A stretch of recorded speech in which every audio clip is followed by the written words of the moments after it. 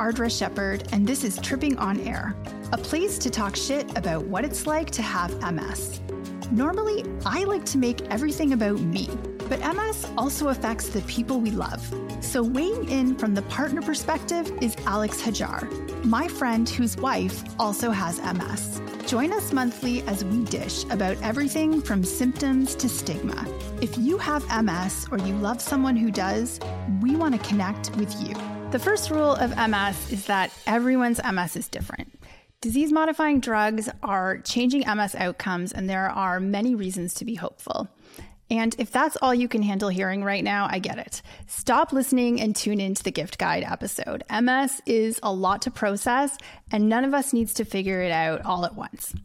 If you're still listening, buckle up, because the second rule of MS seems to be that we don't talk about worst-case scenarios. This episode isn't designed to scare you, but to educate and empower you, because what gets measured gets managed. Alex, how do you feel about unpleasant information? Are you all in, or do you prefer a la la la, I can't hear you kind of vibe? Are you a you can't handle the truth kind of guy? What's your MO? Yeah, my thing is I'd like to know what's going on. I like to be informed. But I try not to maybe spend too much time on the, hovering or wallowing maybe on the details. I just like to know kind of what the status of things is, and then go back to the day-to-day minutia of our lives anyways. So I mean, I feel like that sounds reasonable. That sounds healthy. Thank you. I think it is. I hope it is. You're welcome.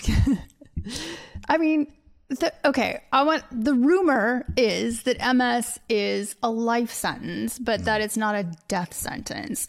A 2022 WebMD publication adds that on average, folks with MS live 7 years less than people without MS.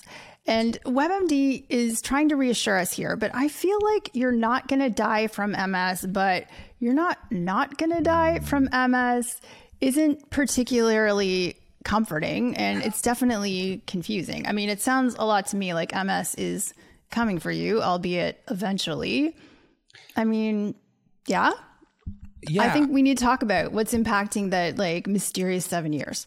Yeah, that 7 years is a daunting figure, but I wonder, is it fair to say that some doctors and MS websites go out of their way to minimize these risks? To say sort of that you're not going to die from MS? This is the big myth that we alluded to in the last episode, right? Totally. I mean, I threw WebMD under the bus, but this message is everywhere. Fortunately, there are doctors who believe we can be trusted with the truth. And I want to reference Professor G and his MS Selfie newsletter, which you can find on Substack. And I totally think you should check out the MS Selfie newsletter anyway. In particular, he recently wrote an article called Sudden Death in MS is Very, Very Rare. So rare that we're not even going to talk about it. He states that actually 3/4 of deaths in people with MS are due to complications of MS. It feels like semantics to differentiate death by MS and death due to complications associated with MS. But here we are, we need to clarify what those complications are. Does that number surprise you, Alex? 3/4? I mean, no. I think the last few years has created a buffer for that, for me to say no. Whereas maybe beforehand, I'd be like, wow, that is a lot. But now, I mean, being immunocompromised is a thing that we all learned a bit more of during the pandemic. So maybe not now as much as it might have been beforehand. I read the article, and the most common causes are things like aspiration pneumonia, sepsis from a UTI, pressure sores from, not being mobile, a pulmonary emboli from lack of mobility, falls, head injuries, COVID, and other infections, from being immunosuppressed and being on those medications that do that sort of thing. A lot of these feel like reasons older people die anyway. That might sound rough. Everyone could probably learn how to age better and prevent some of these risks. Yeah, I think that it's... Well, that's the harsh truth, right? We all die from something, but Like the reason it's problematic to say like, don't worry, MS isn't going to kill you is because the things we need to do to make that true need to happen from the start. And I mean, like when we talk about those future 7 years that we feel like we don't care about, it's like, it feels like then it's a problem for future me, but actually it's the things that we do now that are going to impact those later years. Yeah. Yeah. I mean, I guess it's a bit of a butterfly effect, you know? Totally. But is there maybe a threshold where it's too late? Like you've missed the boat, you've had progressive MS or some of these risk factors. Is there a trigger for that? Is there a way to recognize it? I think the most important thing that you can do to prevent becoming disabled, which is what invites a lot of these risk factors, is to get your MS under control with a highly effective disease modifying therapy as early as possible. But like you said, some of us may have missed the boat on that. I'm definitely in that camp. And it still feels like these are like old lady problems for me to worry about in the future. But I am ambulatory, and I mean, I'm not athletic, but I am still walking, and yet I've already had to deal with pressure sores. Like I've discovered that there's a very fine line between I'm not paying $300 for Band-Aids and here's the deed to my house, fix my fucking pressure sores. I mean, it's harsh, but I mean, you were dancing. So is dancing a good way if you are ambulatory to avoid pressure sores or anything like, I guess what comes Are you talking about like the 10-second video I posted of me in Mexico, like supported by a pole and just like moving my arms a little bit? Is that what you're talking about? That's what I'm referring to. Mean, sure. If I did that all day long. Yeah. Okay. Pressure sores, they can kill you. They're painful. They are terrible. Be on top of them. I mean, all the stuff they say, diet is important, get enough protein, get up as often as you can, change positions. I don't know. I'm bony and I am it's still a problem for me. These are things that you feel like you're trying to do everything you can to get them under control, but you do really have to be on top of them. So one thing that we found pretty useful, Nicole got, she got this sweet deal from, I can't remember where, but she ended up being able to get a new watch, like, an Apple Watch or whatever. And that has, so she uses the alarms for taking meds. And then she also uses the alarm. There's like health related app alarms to like get up and move around. And so she's like getting up out of her chair more often, and she's walking around the apartment more often. And so things like that, like technology, if you are able to get a hold of it, can be extremely useful. I guess another extremely useful piece of technology, not high tech, but a bidet, which we talked about in the Christmas episode, I think. Yeah. I mean, you think of urinary tract infections, UTIs, whatever, like bladder issues can also lead to sepsis or kidney problems. Like they can be really serious. And so part of managing that, mitigating that, is getting your bladder issues under control as early as possible. We did recently invest in the bidet, and I am recommending it for everyone. But I think also a hack for me to like keep I'm so excited mobile. For you. You're excited? Yeah. I'm excited for you. It's so good. Sorry. Yeah, no, it's an experience. I definitely. That's fair. Yeah, I endorse it. Okay. But yeah, you know what? I think like drinking a lot of water is also a good hack to get you to like get up and move more when you have to get up to pee. So yeah, we have like a liter of water sitting in the kitchen. It's not far, but we have to actually get up to get it. So you're right about that. I think one of the things from that the Dr. G episode that I mentioned earlier was aspiration pneumonia. That was a new thing for me. So this does it create problems with choking, you said? Yeah. So one of the symptoms of MS can be difficulty with speech and swallowing, also something that I've experienced.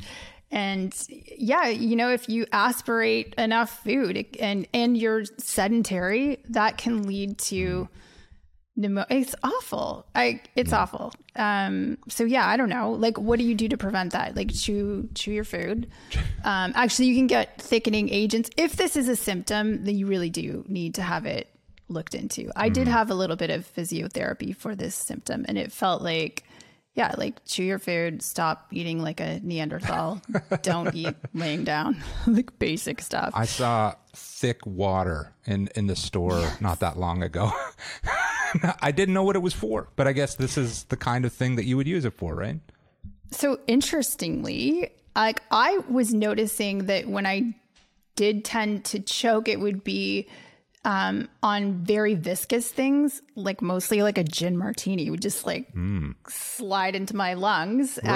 Like and that actually can be part of the problem, like water or just so like these thickening agents, I guess, can signal your body to swallow them a little bit better, if that makes sense. Like, I'm not putting a thickening agent in my martini. I think I just have to be really mindful. A thick French 75. I don't know if that'll fly, God. but no, I definitely, I'm not ready to go there. So I think preventing falls is another one, but I think we maybe covered that with the dancing as well. But is there, I definitely don't think we covered that with the dancing. Like that was a risky proposition because, like I don't really advocate for like being supported by a pole when you are a bit unstable. Like, I feel like we don't always take falls seriously enough. The World Health Organization actually reports falls as the second leading cause of unintentional injury deaths worldwide. Wow. And that's a scary number.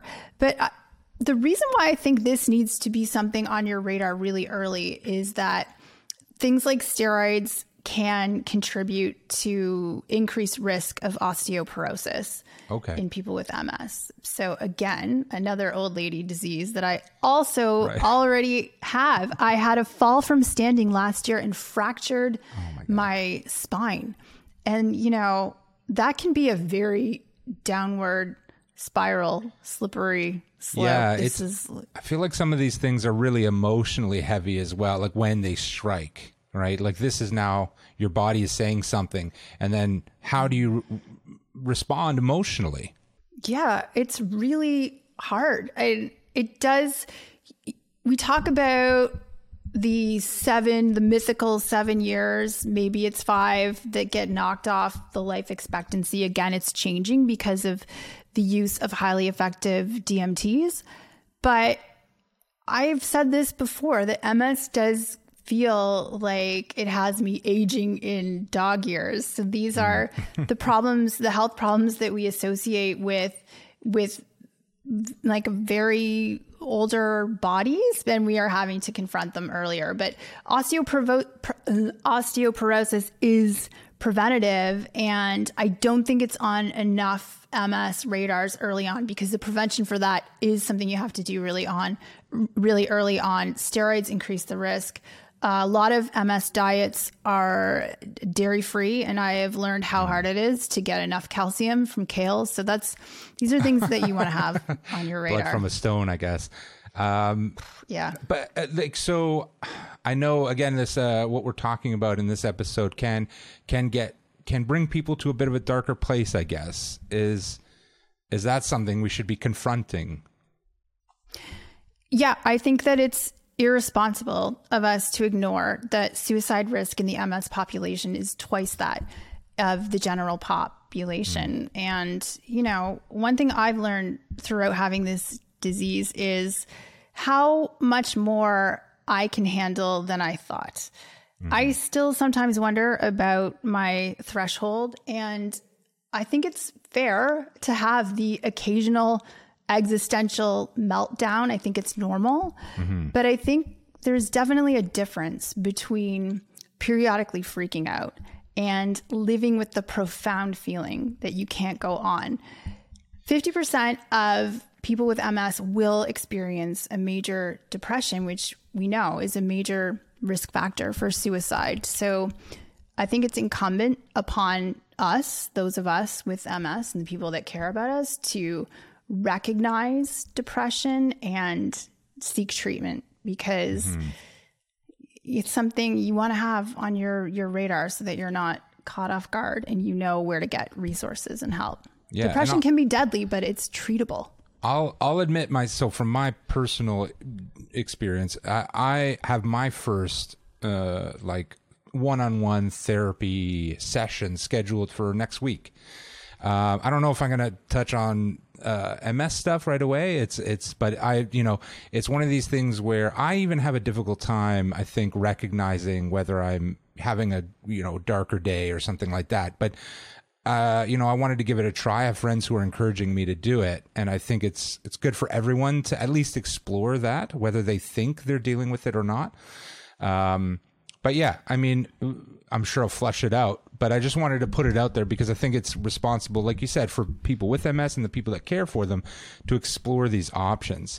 Yeah, I love that, Alex. Like, that sounds like self-care. I think we live in a culture where we are conditioned to think we should never have negative emotions, that we shouldn't entertain any dark thoughts or feel anything less than positive. And that's not accurate, but I do think it's important to be able to tease apart the difference.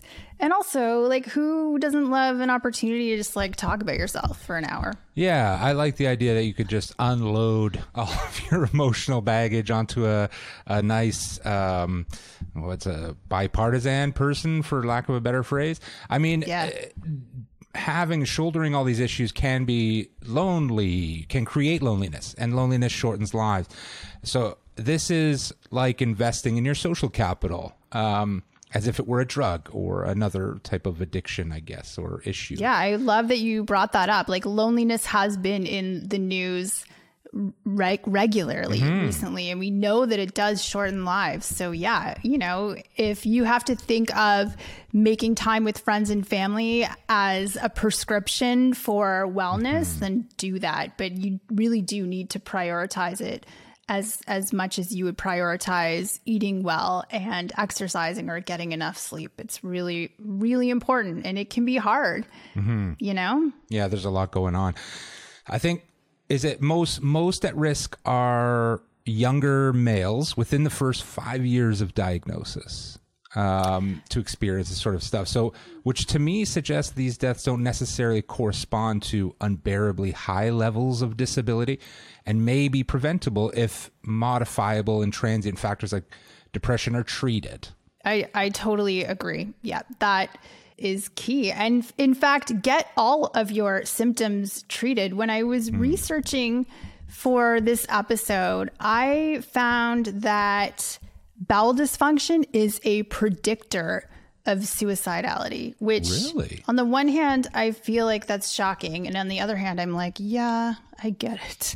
But that speaks to get the stuff treated that can be treated. I know it can feel like there's nothing that can be done, or that you're always at the doctor's office, but these things really do matter, and they shouldn't be deal breakers. I want to talk about medical assistance in dying, which is known as MAID in Canada, where it's legal, because like suicide, we cannot ignore that for some people, MS becomes so disabling that life becomes unbearable. The most recent statistics from Canada say that MS accounted for 14% of the MAID deaths that were attributed to neurological conditions. So, that's to high. pretend that this, it's not happening. Yeah. Yeah. I think we could talk about we can give a whole episode to MAID, if we really tried. But the purpose of this conversation is just to acknowledge that MS can end this way, and these deaths need to be counted and not ignored. Yeah, I think we do a disservice to the community when we, don't acknowledge how hard this disease is. We need to do a lot more to support people living with severe MS, and we need to direct our research funding dollars to getting this thing cured, and particularly finding ways to address progressive MS especially. Absolutely. Yeah. So I'm going to take a breath because it's been a heavy conversation. Yeah. It's a lot. It is a lot. Yeah. What do you guys have any longevity life hacks? What approach do you and Nicole take? I think like what I said earlier, like we want to understand what is going on. What are these symptoms? How do we prevent them on a day-to-day basis? But on a day-to-day basis, we just try to live our lives as anybody else would, read or go for a walk or go to the park. We just got like one of these sunshades, obviously, to ward off the sun while we're at the park or at the beach or something like that. So we want to just enjoy life as anybody else would.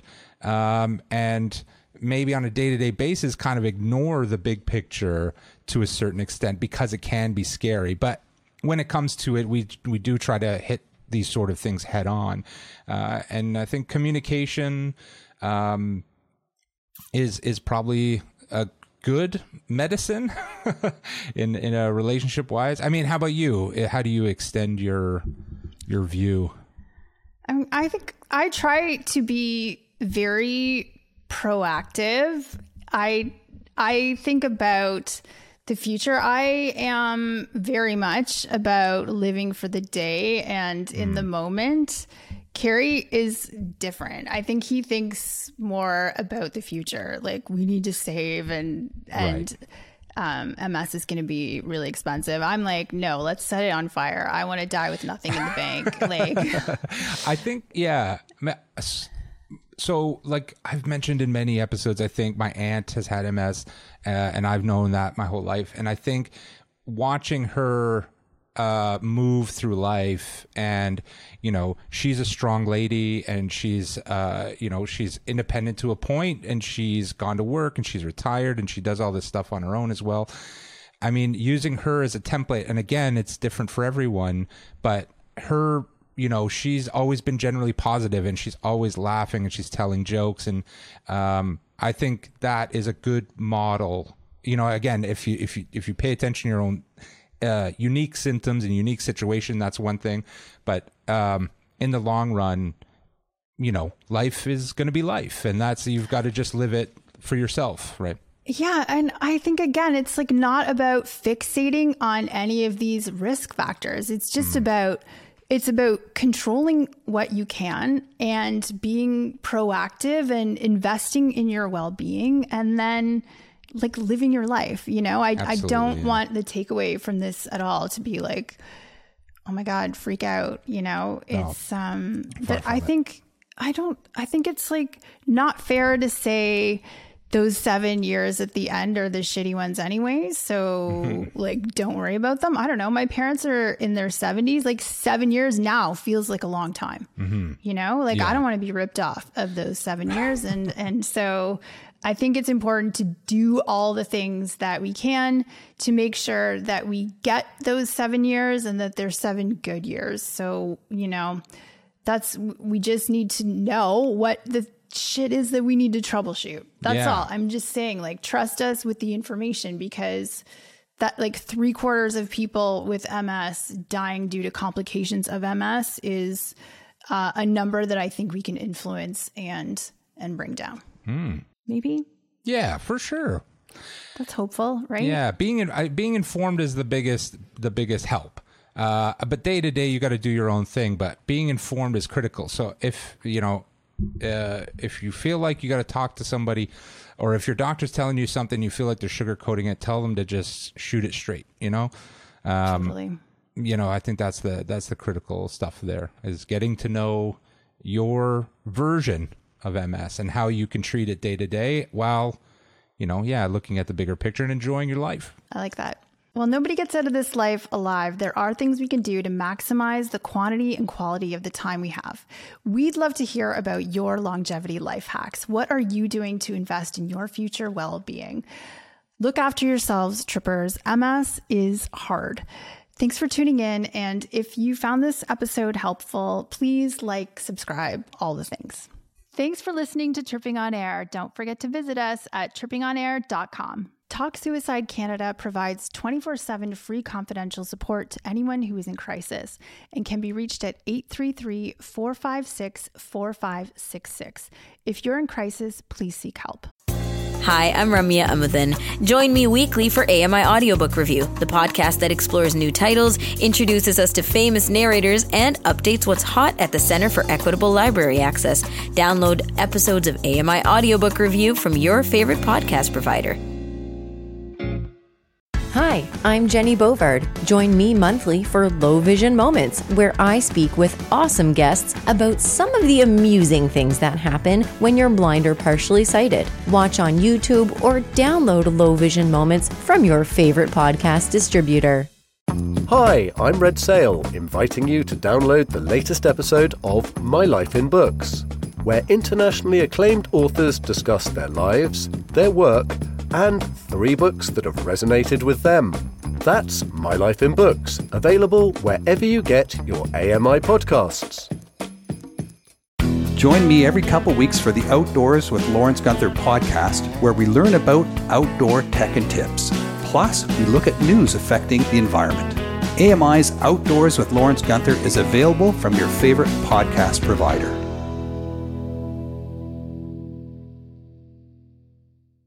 Join us weekly for The Pulse with host Joeita Gupta, who brings us closer to issues impacting the disability community across Canada. Watch The Pulse on YouTube or listen wherever you download your AMI podcasts. The Walrus is Canada's conversation, and you're invited to take part. Download AMI's Voices of the Walrus, where professional narrators read selected articles from the magazine. Available wherever you download your AMI podcasts. Hello, I'm Sean Priest. Join me monthly for Shaun of the Shed, where I introduce you to all the technology that can be so useful to us as blind or partially sighted people. Find Shaun of the Shed wherever you find all your podcasts. Hi, I'm Stephen Scott. Join me every day for Double Tap. It's a show where we occasionally talk about technology for blind and partially sighted people. You'll find us wherever you get your podcasts.